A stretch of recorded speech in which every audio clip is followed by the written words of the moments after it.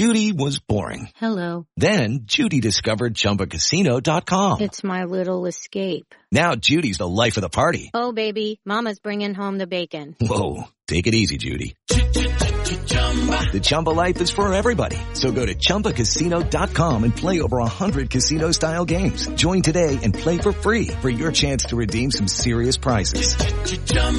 ChumbaCasino.com. No purchase necessary. Void where prohibited by law. 18 plus terms and conditions apply. See website for details. Okay, round two. Name something that's not boring. A laundry? Ooh, a book club. Computer solitaire, huh? Ah, sorry, we were looking for Chumba Casino. That's right, ChumbaCasino.com has over 100 casino-style games. Join today and play for free for your chance to redeem some serious prizes. ChumbaCasino.com. No purchase necessary. Void where prohibited by law. 18 plus terms and conditions apply. See website for details. With the Lucky Land Slots, you can get lucky just about anywhere. This is your captain speaking. We've got clear runway and the weather's fine, but we're just going to circle up here a while and get lucky. No, nothing like that. It's just these cash prizes add up quick. So I suggest you sit back, keep your tray table upright, and start getting lucky. Play for free at LuckyLandSlots.com. Are you feeling lucky? No purchase necessary. Void where prohibited by law. 18 plus terms and conditions apply. See website for details. 1865, the Nottingham Forest podcast, is proudly sponsored by The Terrace, the home of retro and fan culture sports merchandising. Check out their range of Forest merch by visiting theterracestore.com or visit them on social media.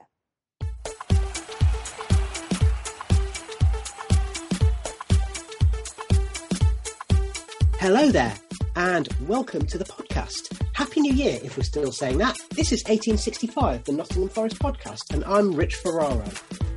We are joined today by our good friends, Tom Newton. How you doing, Tom? Yeah, good, thank you. Hello to Baz. Good evening. And hello to Mr. Stephen Topless. Hello. And just want to say to you, listener, thank you very much for joining us. If you didn't know, you can get our podcast via the usual places, notably Apple Podcasts, Google Podcasts, Spotify, but now we're also on YouTube and on TikTok. So if you want to find us there, you're very welcome to do so. And of course, we're already on Facebook, Instagram, and our main channel on Twitter. Now, before we get started, we do want to start off by saying a word about Colin Slater. Now, this is a Forest podcast and we are obviously focusing upon the Reds, but it's important to say, I think, that as a bunch of people who grew up listening to Radio Nottingham, Colin Slater's been an important part of all of our lives, I think. Just to come to you, Tom, what are your memories of Colin Slater? Well, my granddad used to be a Notts County supporter. So he had memories of him, and I think he knew him through going to county matches as well. So, but listening to him on the radio come back from Forest, you just have one of those like really recognisable voices, and yeah, he was just colossus in the in local sport media. He was like, he was like one of those commentators, you're in safe hands when he's obviously commentating or doing a match report or whatever. So, he's a really sad loss for the all the Notts County fans and the wider footballing community. Us? It's that voice, isn't it? It's just, you just know that it's you're on the way back from the game when you hear his voice come on and to get the Notts report. And obviously he's not been on the radio for a little while, but it's a big loss. Yeah, and I have to say, Stephen, yesterday when I was had the radio on, I wasn't able to make it to Millwall, but I was listening on the radio, and they started off with a tribute to Colin Slater. I have to say, it really was quite emotional to listen to, because you think about the part that he played in the lives of so many people in Nottingham, not just in terms of his voice and his presence, but obviously he was a big man in the community as well. I always particularly liked it when they did the matches where it's Forest versus County, so they'd take it in turns to do half the commentary each.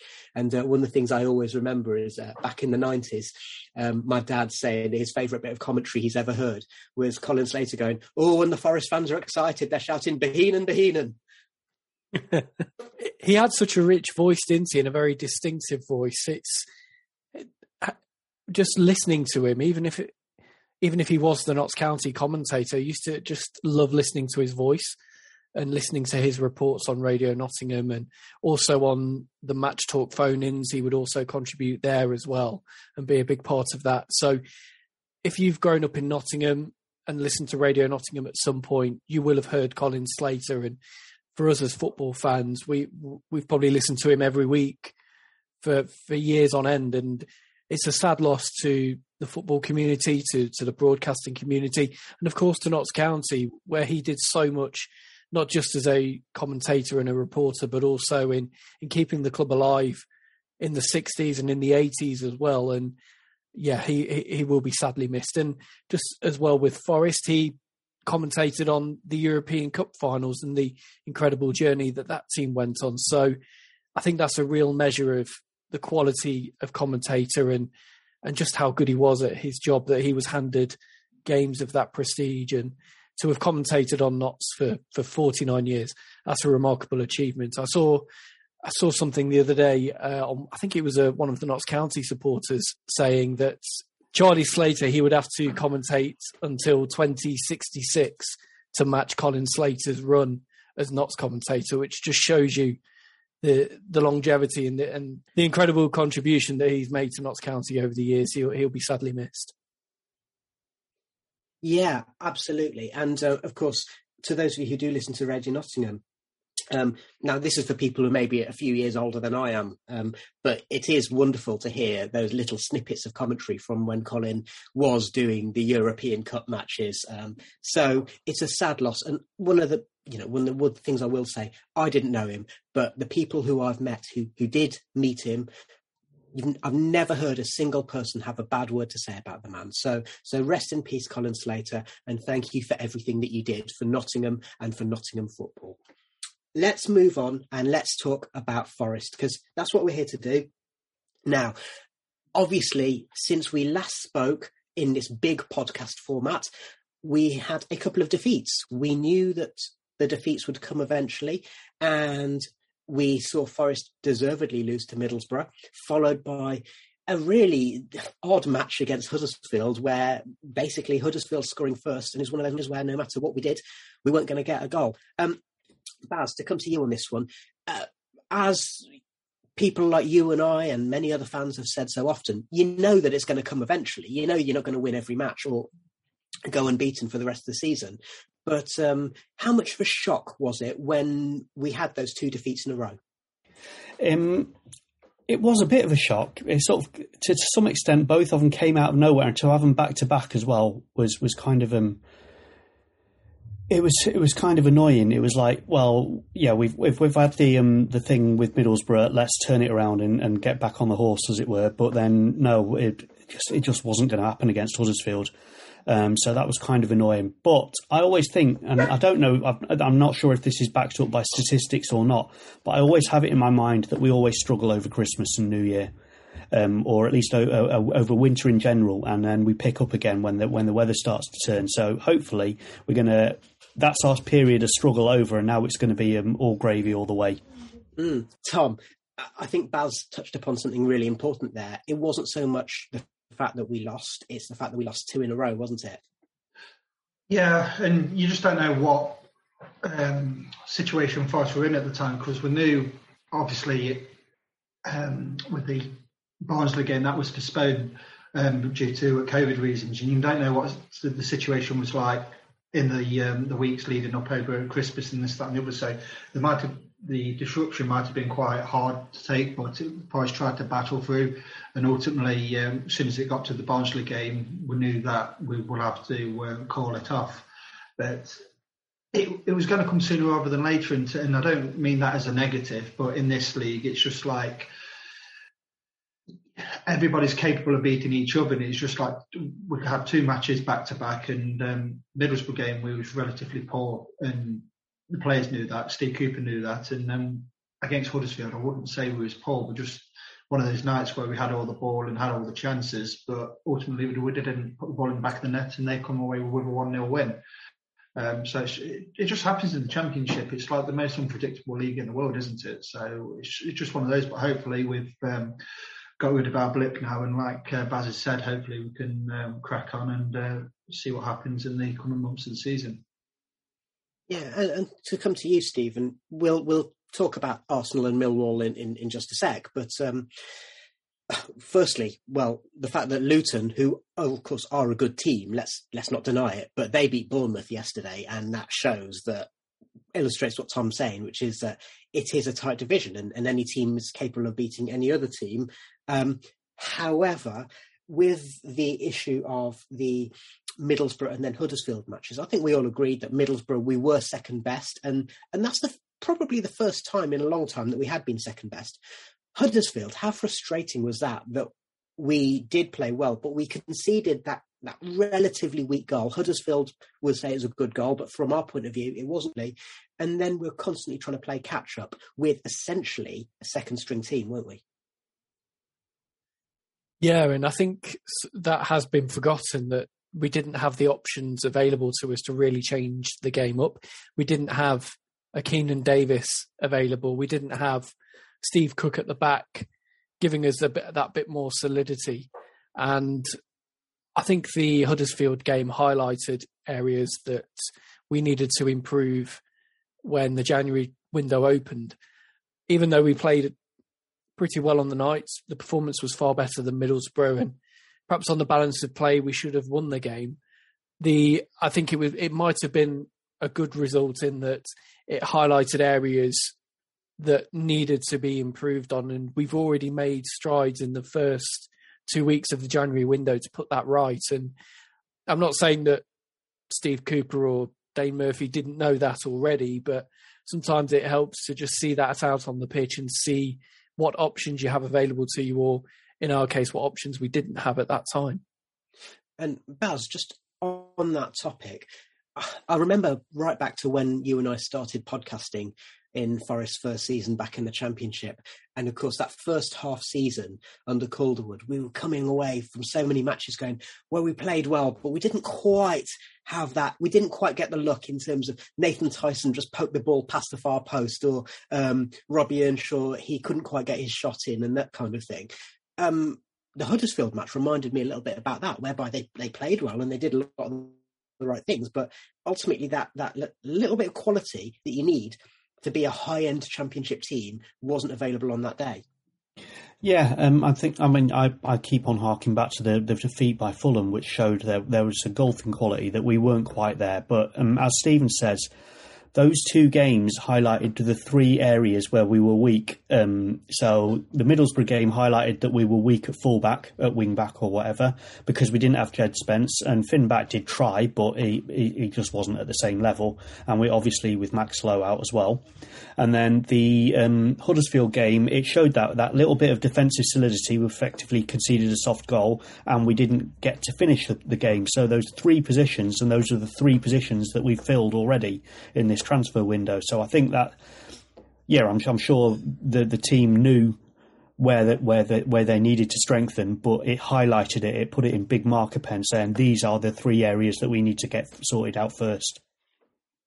And Tom, we'll come on to the transfers in just a second, but do you think that the Arsenal and Millwall matches have shown that actually those two matches just after Christmas were hopefully just a blip, and actually the fact that Forest have this combination of game plan plus perseverance suggests that Forest can go on to be successful for the rest of the season? Yeah, I do. No disrespect to the fullbacks against Middlesbrough, they just weren't good enough. And at the moment, our game is heavily relied on the balance and the performance of our fullbacks. I mean, Jack Colback's done a pretty decent job filling in for Max Lowe, and Jed Spence, as we all know, has been a revelation this season.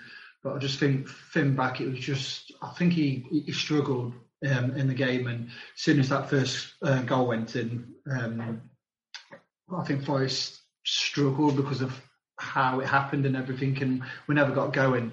But since the new year, hopefully it is a blip, and the last two games against Arsenal and Millwall showed that we are a good side, and if we can just add that bit more to our personnel, then I do see that Steve Cooper will have a very successful time here if he's given the tools to do the job.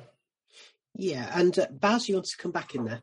I just wanted to say, I think probably when we look back on this season, I think the Bristol City game is going to be remembered as probably one of the most important. That those 2 goals in injury time showed that this team has a sense of fight that I've not really seen in a Forest team for a long time. We've been used to conceding late goals, not scoring them and then snatching the 3 points, and that's what Millwall showed as well.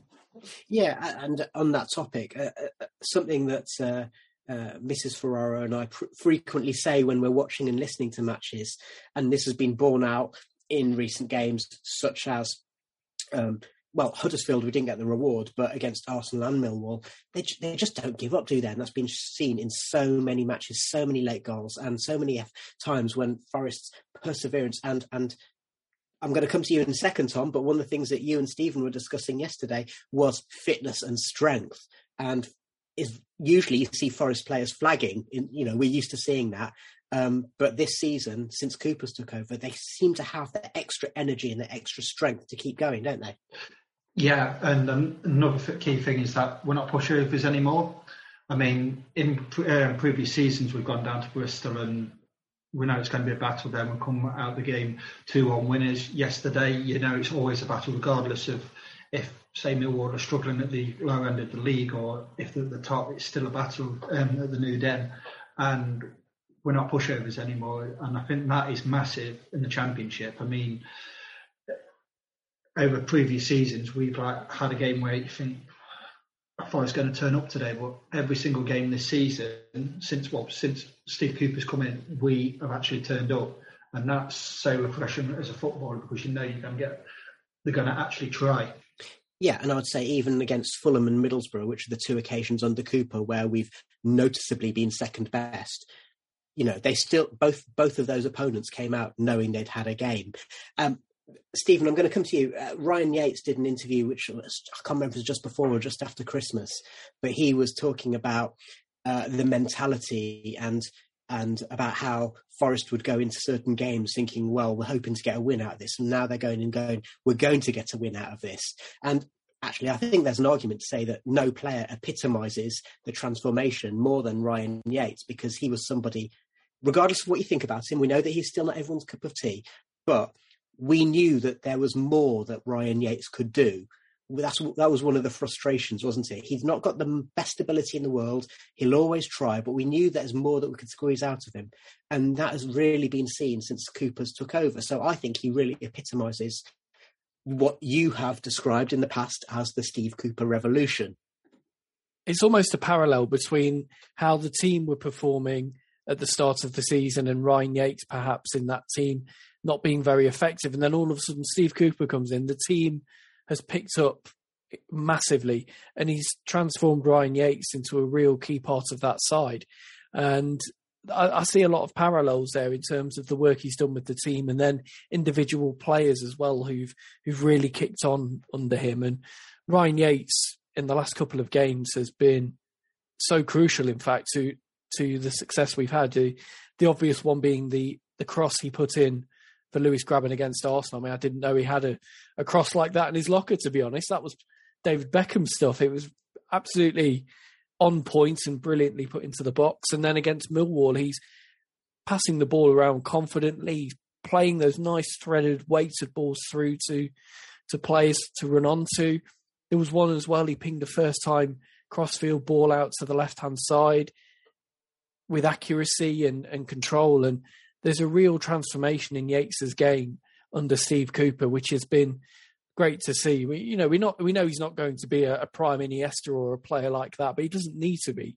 Steve Cooper's identified his strengths, and in fact, he's developed other aspects of his game as well. And it's making him a more rounded player, and he's becoming more crucial to this team by the game. And it's great to see. It's always nice, I think, for players to prove the fans wrong and really come back fighting. And I think it's credit to Ryan Yates, to his character, that he's kept going in the face of criticism. I think a lot of players might have gone into their shells with some of the criticism that Yates has faced from sections of the fan base, but he's stuck at it. He's he's worked on his game with Steve Cooper, and Cooper's identified those strengths and really brought them out in him.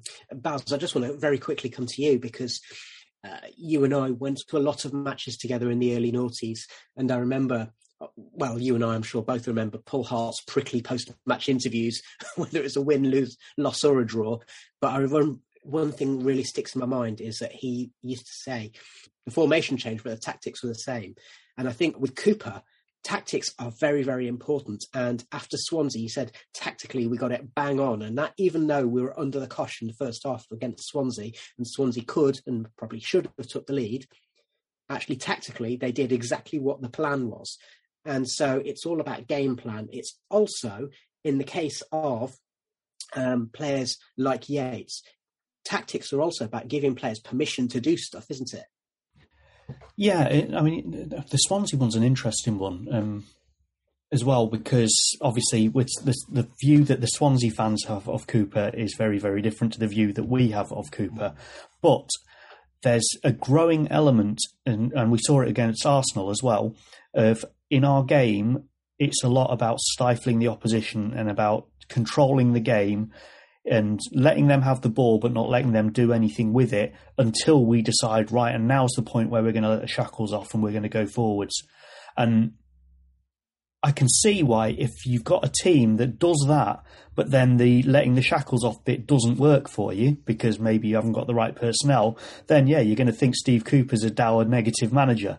But the fact that it is working for us and it's allowing the players like Yates to do the stuff that he's now allowed to do. And just another thing, just to remember that not only is Yates a homegrown player, but he's also still very young and he's hit a level of consistency you don't often see with young players, which is really impressive. But yes, the fact that we're allowed to do that and we can turn it around, our tactics are enough that we can stifle people, play that what on paper would be a really negative defensive game, and then release the shackles and go for it and win the match. I think that's a testament to Cooper's coaching ability. I'd add in there as well, Swindon versus Man City. Swindon didn't adapt their game. They tried to do things like play the ball out from the back as if they were playing against another team in their division, and that was their downfall. Forest knew that they couldn't try and outplay Arsenal from a footballing point of view, so let them have it, but don't let them get into those dangerous areas. And there's only 2 times really in the match where Arsenal did that. There's that one where Saka really should have took it with his right foot, and there's the other one where Nketiah managed to head it towards the corner flag. And with that one, we were lucky. We were just lucky that it was a striker who was out of form. But that is, I think, an important part of a coach's tactical awareness. Now, I just want to move on to transfers because we alluded to it earlier. Tom, we saw against Arsenal and against Millwall the importance of the 2 new signings who've already played, which is adding a bit of beef to our, we're not pushovers. We've got that strength, and Keenan Davis playing against Premier League centre-backs and having words with Rob Holding, and then yesterday at Millwall, taking them on. And Steve Cook, he's somebody who doesn't get bullied out of things. So those are formidable signings, even if they add to the team rather than shining as individuals, yeah? Yeah, definitely. And I mean, if Graben's not playing, because he's quite good at bringing the ball, picking the ball up deep and keeping hold of it. But Keenan Davis is the same as well in terms of he keeps holding the ball and it just gives the back 5 or whatever a bit of a breather. Then with Steve Cook's experience, he's played at the top level, and it's just brilliant that we've got a player like him. And he last week against Arsenal, he played like he's been here for 10 years or so. He's brilliant, and he was decent yesterday. And the are 2 top signings in my eyes. I mean, Keenan Davis doesn't do a great deal off the ball, but when he does have the ball, he is a real asset, and he did frighten Millwall a few times when he got into dangerous areas. So those 2 signings are win-win for me. Stephen, Davis, we've liked what we've seen of him so far, but if Graben's out for any length of time, we've still potentially got a problem with finishing it. Or do you think that Davis addresses that in a way because he is more of an archetypal number 9 and can maybe bring in the Zinchenagels and Johnsons into play? Yeah, from what I've seen of Davis so far, he won't be the out-and-out goal scorer that Graben is. Hopefully I'm proved wrong on that, because that'll mean we're managing to replace Grabban's goals, but it is that link-up play and that ability to bring others into goal-scoring positions. I would say, though, that Grabban's actually very good at that as well, being able to control the ball, carry it up the field and hold off defenders. But it would be good to see Zinkernagel and Johnson really stepping up with the goals as well, and those goals coming from other areas of the team. It's great that Grabban is scoring and putting the chances away regularly, but if we can get the rest of the team firing as well, that would add another level to our attacking threat. But from what I've seen of Davis so far, he's good on the ball, he's mobile, and he's proving a real handful already. And even though he hasn't been on the score sheet yet, he's played a big part in gaining a foothold in games for us and allowing Forest to play their football how they want to on the front foot. So really excited to see what else is to come from Davis as he settles into the side more. And just staying with you, Stephen, you talked in your Millwall match report with Tom about the fact that Forest tried something different. They played Davis up front and put Grabban into into the sort of the false nine role that we play when we were doing the three at the back. Is that something that you think was particular for that match, or do you think that's something that could be used as a tactic more frequently? I think it could be used more frequently. It was used, Steve Cooper said it was used in the Millwall game deliberately to give Forest more of a presence and to try and play the game more in Millwall's half and put more pressure on them, because at Millwall you are expecting to batten down the hatches a little bit and have to sit in your own half, which is how it played out in the first half for good chunks of it. But then once Forest did get that foothold in the game, you saw Davis come into it and really play a part in trying to stretch the Millwall defence and give them a tough time. And then combine that with Grabban's skill on the ball. He is a good footballer all round.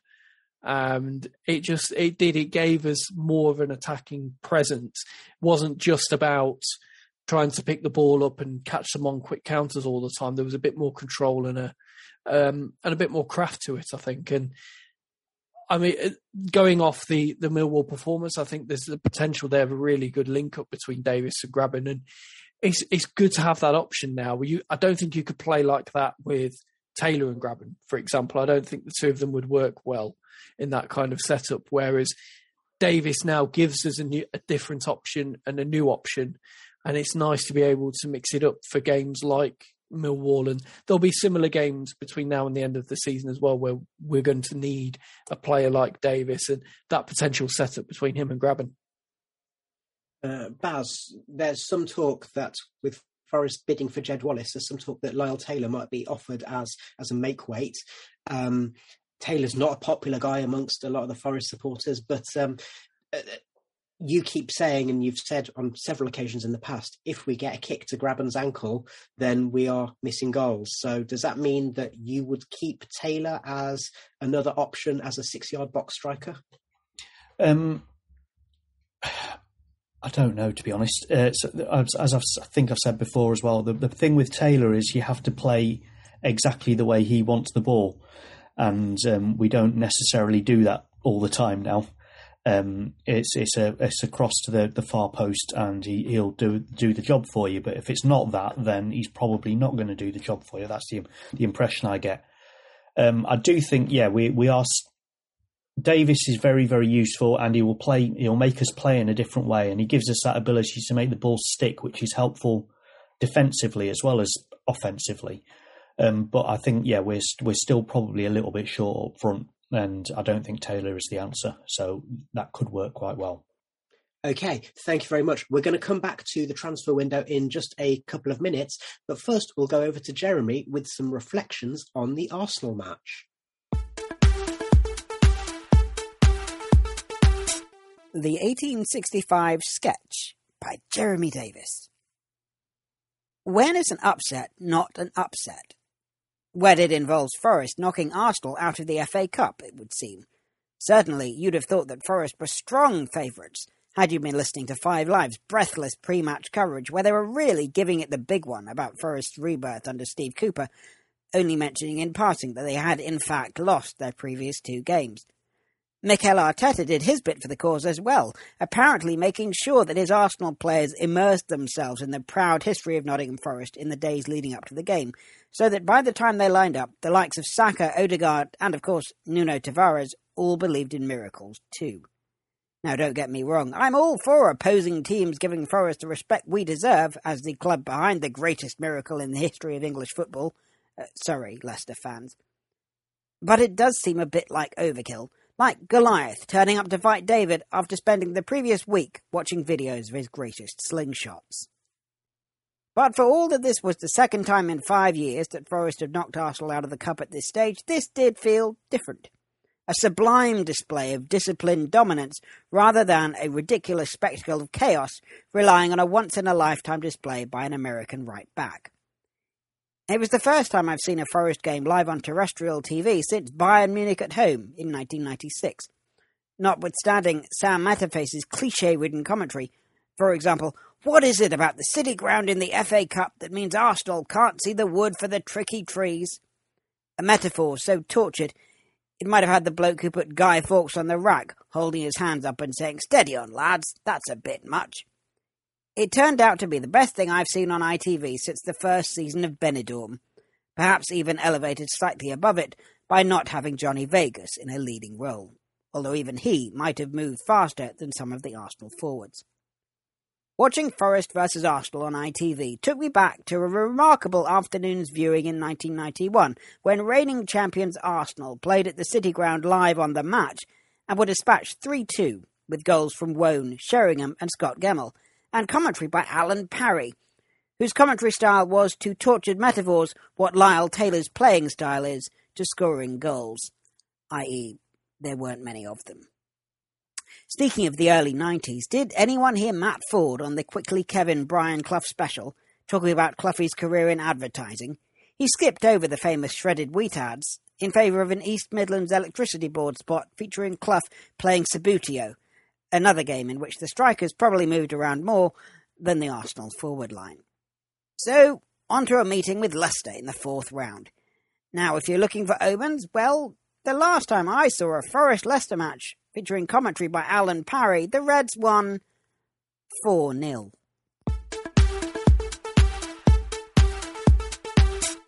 Thank you very much, Jeremy. And let's go back to talking about transfers. So we've talked about the 2 additions who've come in already and the potential impact that could have on the Forest team. Now, fullback is the other position that we talked about in part 1 of our podcast. And there have been some developments there. So, first of all, Stephen, we've signed the Canadian fullback, whose name I don't know how to pronounce. So I'm going to have a go. Richie Larea, is it? And he's somebody who's come in, got a good pedigree. He can primarily a right back or a right wing back, but can play on the left as well. And I made the point that the last time we signed a Canadian fullback, it worked out all right, didn't it? It wasn't too bad, was he, Jim, in the end? I think he was a Platty signing as well. So he worked out pretty well. And if Richie Larea can follow in his footsteps, we've got a really good player on our hands. And from what I've seen of him, he looks like he could be a really useful asset in this Steve Cooper system. He's quick, tidy on the ball. He likes to get forward, athletic as well, so he can cover ground. He seems to have a very decent shot on him as well, which certainly helps and hopefully means he's got a good delivery when he is in those attacking areas. And the bonus is he can cover several positions. As you mentioned, he can play on the right or left, which is a bonus for us, especially as we have found ourselves this season needing to cover those positions quite a few times now. And I think he can also play in midfield as well. So you've got the option there of somebody who can slot into a number of different roles and thinking more long-term as well. If come the end of the season, we're unable to keep hold of Jed Spence, that's in Larea, we've potentially got somebody who can fill that position on the right-hand side of the back 5 or back 3 with wing backs, however you want to call it. So it's a transfer that fills positions that we need to fill right now, but also is one looking more for the long term. I think he's 26, 27, Larea, so good couple of years that we can have with him at Forest, and hopefully he'll have plenty to contribute. And the thing that I like is that what I've discovered from his social media is that Richie's actually short for Richmond, which is a wonderful name. So well done, Richie. Now, Tom, coming back to you, Stephen mentioned it there. Jed Spence. It seems as though, still not been officially confirmed by Forest, I don't think, but it does seem as though Spence has basically been given the go-ahead to stay at Forest for the rest of the season. Whether there's a new loan agreement in place, we're not quite sure, but it looks as though he's staying, and that's great news, isn't it?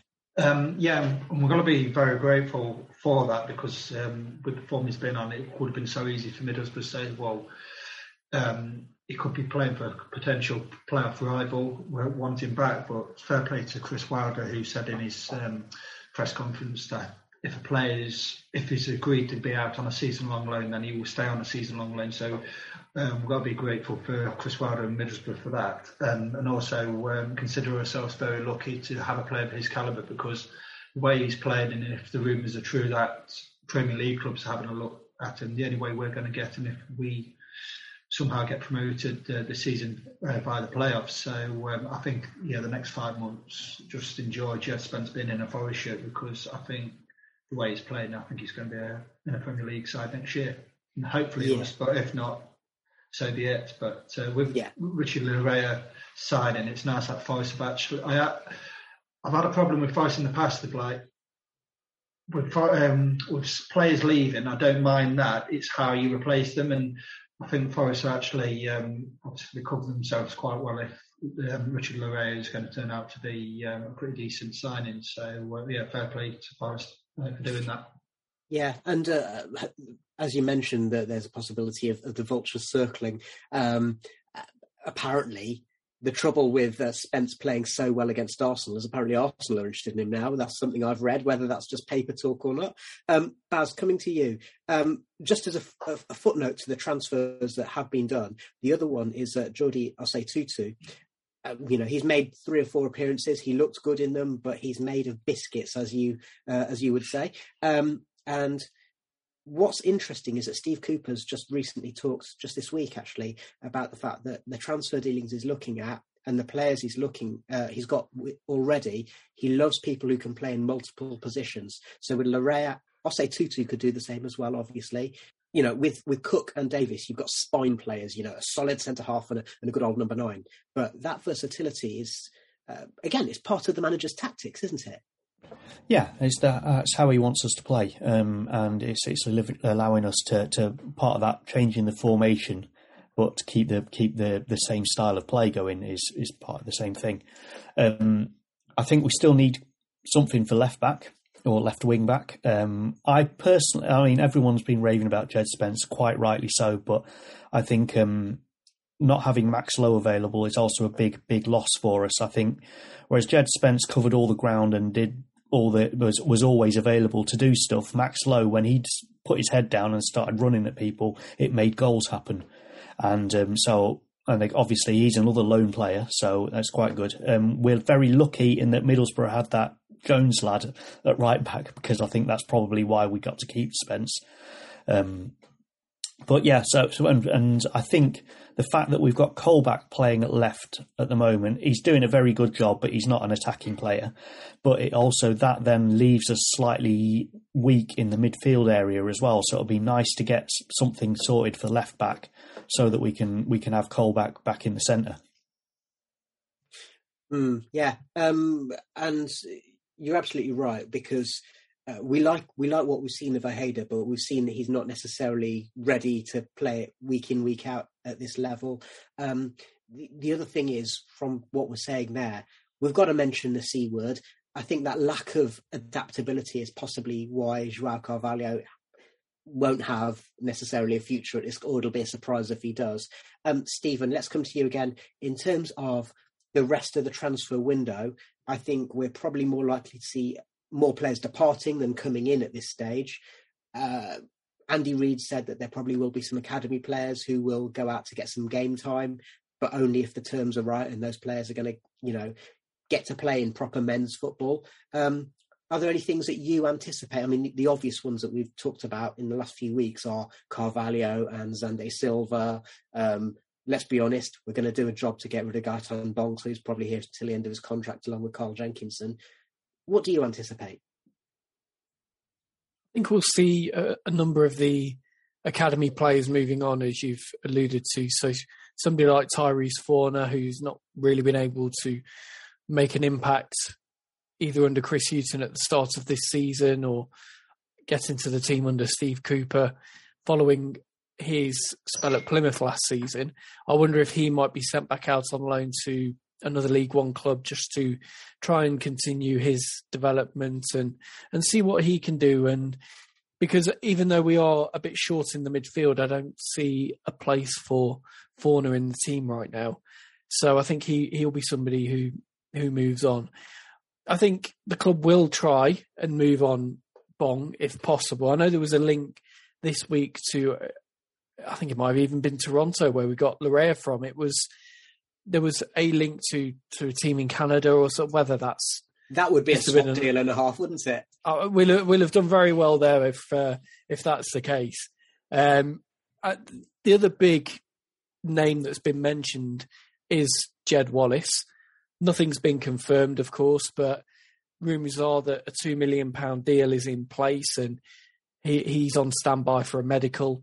Millwall will lose him in the summer for nothing. His contract's up, so £2 million, it's a lot of money, but it probably would give us a real boost of creativity going into the final months of the season. And that would be a real statement of intent, I think, to all the other clubs in the top half if we can poach a really good performer in this league in the form of Jed Wallace. He's somebody who's had quite a bit of success against us as well in the past, and I was quite pleased to see him not amongst the party for Millwall yesterday. So we don't know for certain if that one goes through. If it does, brilliant. And if Taylor goes the other way, then that perhaps solves the issue of moving Lyle Taylor on if he's not quite the right fit. I think I would be happy with a Wallace and Taylor swap and kind of running with that for the rest of the season with Grabban and Davis. I think that would give us enough, I think, with the extra firepower that Wallace brings.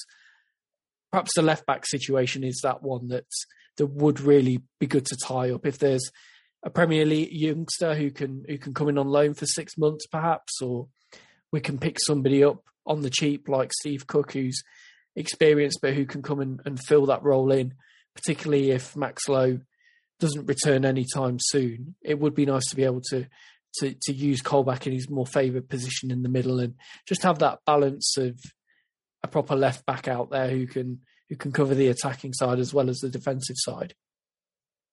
Okay, and just finally on this topic, Tom, are there any particular moves that you anticipate or would like to see either in or out? I think just getting rid of the players who just don't have a future, like the likes of Bong and Jenkinson, as soon as they're off the wage bill, happy days, because they are being paid quite a lot of money for, not so much Bong because he actually does make the squad, but Jenkinson, for example, has been the biggest waste of money in the last 5 or 6 years in my eyes. He's just, if the rumours are right and he's on north of 20 grand a week, he's got some aging, that's all I'm saying. But no, if we can get Jed Wallace in, because like Stephen's just said, he's the top performer in this league and he knows the league inside out. So if we get him in, hopefully the odd one or two, then it's been a really successful window for us. And also it gives Steve Cooper the opportunity to work on these players, then hopefully add a couple more in the summer. And if we don't get into the playoffs or get promoted this season, we can have a really good fist next season. And just on the topic of the players like your Silvers and Carvalhos, are those players that you'd like to see hang around for the rest of the season so that they are squad options if we have, let's say, a minor injury crisis or a bout of illness or something like that? Yeah, it's just like covering yourself, really, isn't it? I mean, Carvalho is Marmite at the moment, and Xander Silva, I mean, he got his start against Middlesbrough, etc. So, yeah, they're all right to have in the squad, but like I says, I can't see him being first-team regulars anytime soon. Okay, let's move on. I just want to do a quick update from our friends at FanHub. So, Forest fans are in terms of the Forest fans leaderboard, we've got Joel Russell, who's at the top of the leaderboard, followed by Drop the Red and Jack Smith 1981. So well done to you two, you three. I can't even count. And I just want to remind you all that you can sign up to FanHub, and we regularly tweet out and put on Instagram golden ticket codes. The aim of FanHub is to put fans first. So what they are aiming to do is introduce rewards for people who are regularly going to matches and checking in and gaining points for doing so. And those rewards, at the moment, they've got bits of merch, but the plan is to include match tickets and so on in as the membership of the app grows. Forest are currently 21st in the club's leaderboard, and that's third in terms of the championship, because the only championship teams who are above us in the leaderboard are Coventry, who are in 13th place, and Bournemouth, who are top of the leaderboard, as well as flying high in the actual championship. Now, one of the things that we talk about every so often is we have a WhatsApp group on this pod. So the four of us, and also the Married on the Midlands and Jeremy Davis and Nick Miller, we occasionally talk about things on that particular group. And last week, during FA Cup weekend, I just noticed, is that John Olafjolder's son playing for Leeds? And Married on the Midlands said, yeah, it is. And maybe slipped the net. And we started talking about, could we have a five-a-side team of kids of Forest players? So we started thinking about that. Baz, you're desperate to say something. What do you want to say? Erling Haaland. Well, exactly. So as centre forward, it's a no-brainer, isn't it? So we've got Leo Hjelde. Apparently he lived in Leeds till he was 4. That's what. Well, he would have done, wouldn't he? Yeah. So we've got Erling Haaland. We've got Leo Hjelde. Naturally, we've got Brennan Johnson, who's tearing things up at the City Ground. The obvious other one that I thought about was Tyler Walker, and then Topo, you came up with a good one. So another ex-Forest player's kid who's actually a very good player. That's right. Tyrese Campbell at Stoke City, son of Kevin Campbell, playing as a striker as well, like his dad, and he's finding the back of the net. And I think if you team him up with one Sidney Van Hooijdonk, then it's 1998 all over again, isn't it? Oh wow! Well, that's come out of left field. So tell us about Sidney. Sidney was I first heard about him last summer. He was linked with a move to Forest, and turns out he is a striker like his dad. And what, Mardy?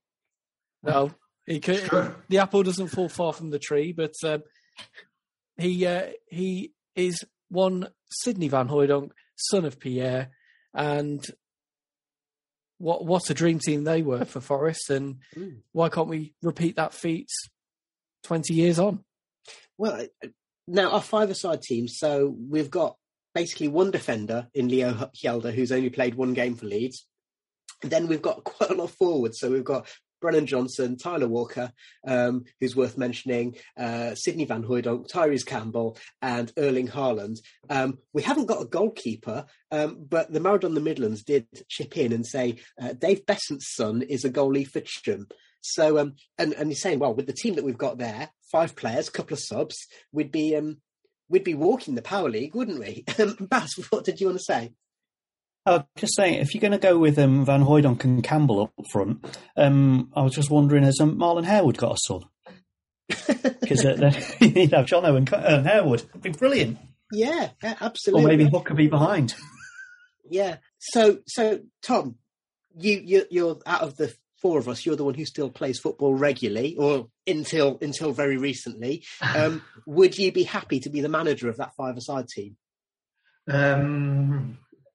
Well, it depends. If you might only have 4, because if Sidney Van Hooijdonk acts like his dad, he might not turn up and just go on strike. So possibly not. That's why we've got the subs. As long as you didn't sell Tyrese Campbell without telling anyone. Yeah. Another player we haven't mentioned, Mr. Ian Wright, Sean Wright Phillips, whose grandson scored. Yeah, his grandson made his debut the other day, didn't he? Yeah, and I can't believe this is Ian Wright. I think he's not even 60 yet. He's already a great granddad. He mentioned it on ITV last week. Well, something to aim for, isn't it? Let's move on and let's talk about the current crop of Forest players. Now, one of the things that came up recently in an article on The Athletic was thinking about types of captains. And obviously, in our match report from the Millwall game, Tom, you were waxing lyrical about Lewis Grabban, who has scored 2 goals this week, had his 34th birthday, and obviously his captaincy has been something that's been a hot topic amongst Forest fans. Football fans in this country, we still want our captains to be blood and thunder types like Joe Worrell. So talking about Carlo Ancelotti and how he chooses his leaders and his captains. And it says Ancelotti divides dressing room leaders into 2 groups, personality leaders and technical leaders. The former lead through their strength of character, such as John Terry and Zlatan, and the latter through the way they play and train rather than their voice, such as maybe Cristiano Ronaldo. And occasionally you get someone who ticks both of those boxes. So we've got maybe Paolo Maldini, who Ancelotti cites there. Now, Tom, you were talking about Grabban, and I say he's having a purple patch at the moment. And Grabban is one of those players where we're consistently told by the journalists like Paul Taylor and Colin Frey that he has the utmost respect in the dressing room. So he's one of those uber professionals. So do you think he's deservedly the captain? Football's changed so much over the years. We like the blood and thunder of like Roy Keane's and everything, but how football is now, I just don't think ranting and raving at individuals usually works. So if there's a player who actually he leads by example of how he looks after himself, how he trains, that might be the new norm, let's say, for a captain and his qualities. So if you've got journalists who probably speak to Lewis Grabban more than we hear from him, let's say, then he does all those things in terms of looking after himself, which at 34, you can see that he does look after himself. And he leads by example. And when you do hear him from the rare times he does give an interview, he does speak incredibly well. So if he is leading by example in the dressing room and Steve Cooper believes that he's got a lot of qualities and with leadership, etc., then he must be doing a good job somewhere, and obviously he can back that up at the moment of how he's playing football. What about that reputation he has for being Mardy? Sometimes with to be honest with Lewis Grabban, he just seems a bit of a complex character. And you don't really, apart from that Sunderland documentary, I can't really remember the last time we actually saw Lewis Grabban have a sulking in a Forest shirt. So if he's matured as a player over the years and obviously making his football do the talking, then so be it. Yeah, I would say that I think a lot of Forest fans, their favourite picture of the last week was Grabban absolutely beaming from ear to ear in his post-match interview, which isn't something people say, he doesn't smile enough. He's perfectly capable of smiling. It's just you don't always notice it. Now, Baz, I'm going to come to you because Lewis Grabban, he's one of those uber professionals. It's through the way he plays, it's through the respect he has from the dressing room. Ancelotti describes that kind of player as a Ronaldo type. They both wear number 7. They're both old. Neither of them drink. It's an obvious comparison, isn't it? Yeah, absolutely. I just wanted to add on them being Mardy as well. Is strikers are strikers. That's what they are. They're always Mardy. They're always a bit selfish at sometimes where you think they should pass when they shouldn't do. They always elbow people out the way, and they deliver. If they deliver at the end of it, it doesn't really matter. I would also add as well, one of the things I think, like Tom was saying, that the game's changed. I think I might have talked about this before. One of the things apparently that was revolutionary about Guardiola is he got the players playing to playbooks. So they would say, right, when the ball's over here, when this player has the ball, this opposition player has the ball, then these are the positions you take up. And if this is happening, then these are the positions you take up. And it's all about the players, almost like American football, following a playbook in what's happening. And if you're doing that kind of thing, and you hear Steve Cooper talk about it as well, he'll say, "Yeah, we saw some of the patterns that we've worked on on the training pitch during the game." If you're doing that sort of thing, then you don't want a captain that's going to rant and rave at everyone, because that's not their job. Their job is to follow the plan. And so your professional types are the natural choice for your captain there. He's leading by example, saying, this is what you should be doing, this is what we worked on, follow the plan. And it works that way. And on that topic, the other thing, the article in The Athletic pointed out that Pep, apparently he works with the players so that they actually select who's going to be the captain. So Fernandinho is the club captain by virtue of seniority, but he's not a ranty ravey type. And then we've seen several players wear the armband. We've seen Gundogan, Ruben Dias, Kevin De Bruyne, Raheem Sterling. But it's not a surprise. It wouldn't be a surprise to see any particular City player wearing the armband. And do you think that's down to the reason that you just mentioned, which is they're all on the same page? Yeah, and they know what their jobs are, and part of the captain's job is just to make sure everyone else does their job. Stephen, Joe Worrell is the obvious example of the player who is a forceful personality. We know that he has a grumble at his fellow professionals in the dressing room. He's come out and done it publicly a few times as well. So the Ancelotti example would be a John Terry or a Zlatan, both of whom have got form for doing both things, I think, particularly Zlatan in terms of publicly slating his teammates, although Ronaldo did that last week. But if we're going to think about the leaders who tick both of those boxes, do you think we've signed one in Steve Cook? Absolutely. He's somebody who has been a very successful captain at Bournemouth, leading them into the Premier League and having a number of years as a Premier League footballer and the Premier League captain.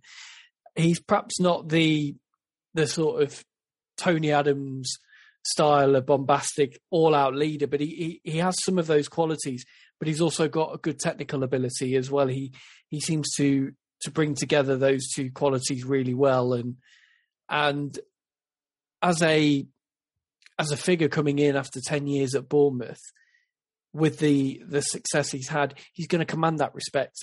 The players will look at Steve Cook and think, this guy's been there and done it. He's been where we want to go. Let's listen to what he has to say, because he knows what he's talking about, and he knows what it takes, first of all, to get out of this division and also to stay in the division above.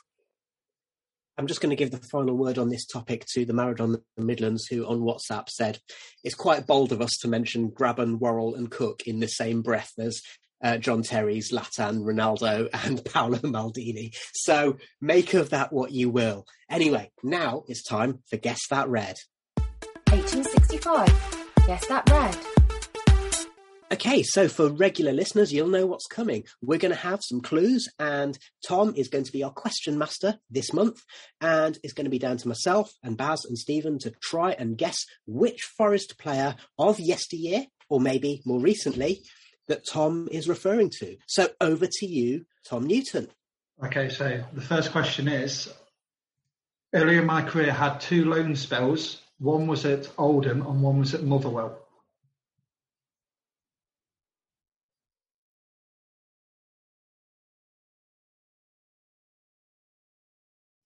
No, not a right, okay. Second question. I was born in Croydon. I've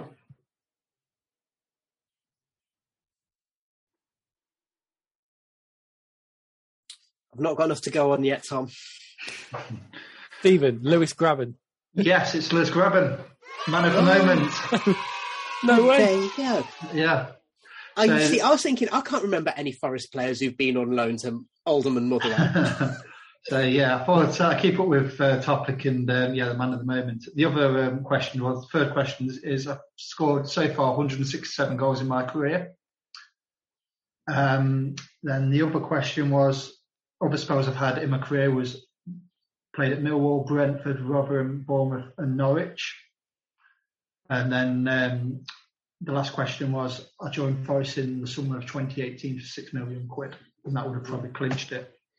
Yeah, and just a footnote, I can't remember if you mentioned it in your match report, but Millwall fans didn't seem to be big fans of Grabban yesterday, did they? So it's the ultimate retort, isn't it, to score an injury time winner against one of your old clubs whose fans have been booing you, isn't it, Stephen?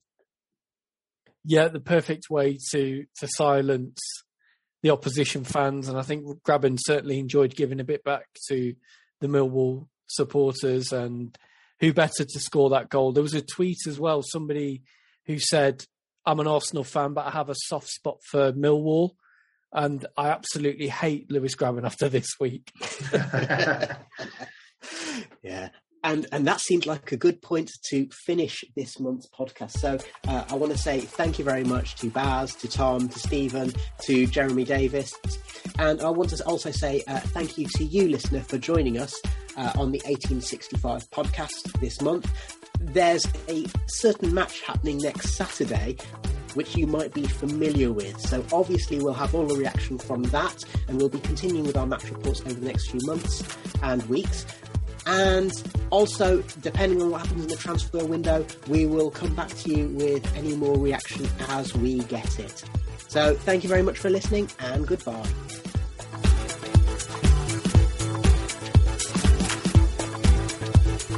Now, before I go any further, Tom, have you got a Guess That Red for us?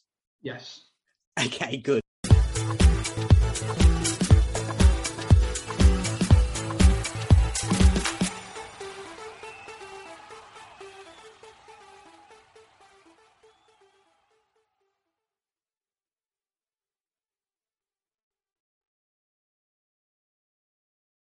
Sports Social Podcast Network.